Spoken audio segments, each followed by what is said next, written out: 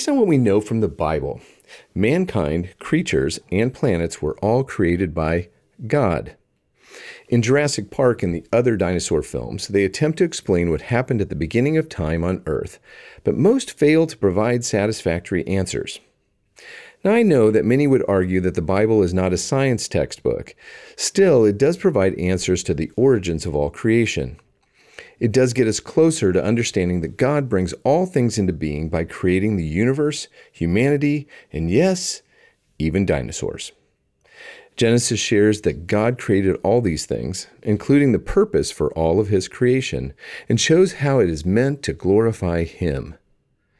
The Bible, my friends, provides better answers than Jurassic Park ever could. This is Russ Matthews with God in 60 Seconds. For more space to think and talk about God and his creation, go to thirdspace.org.au.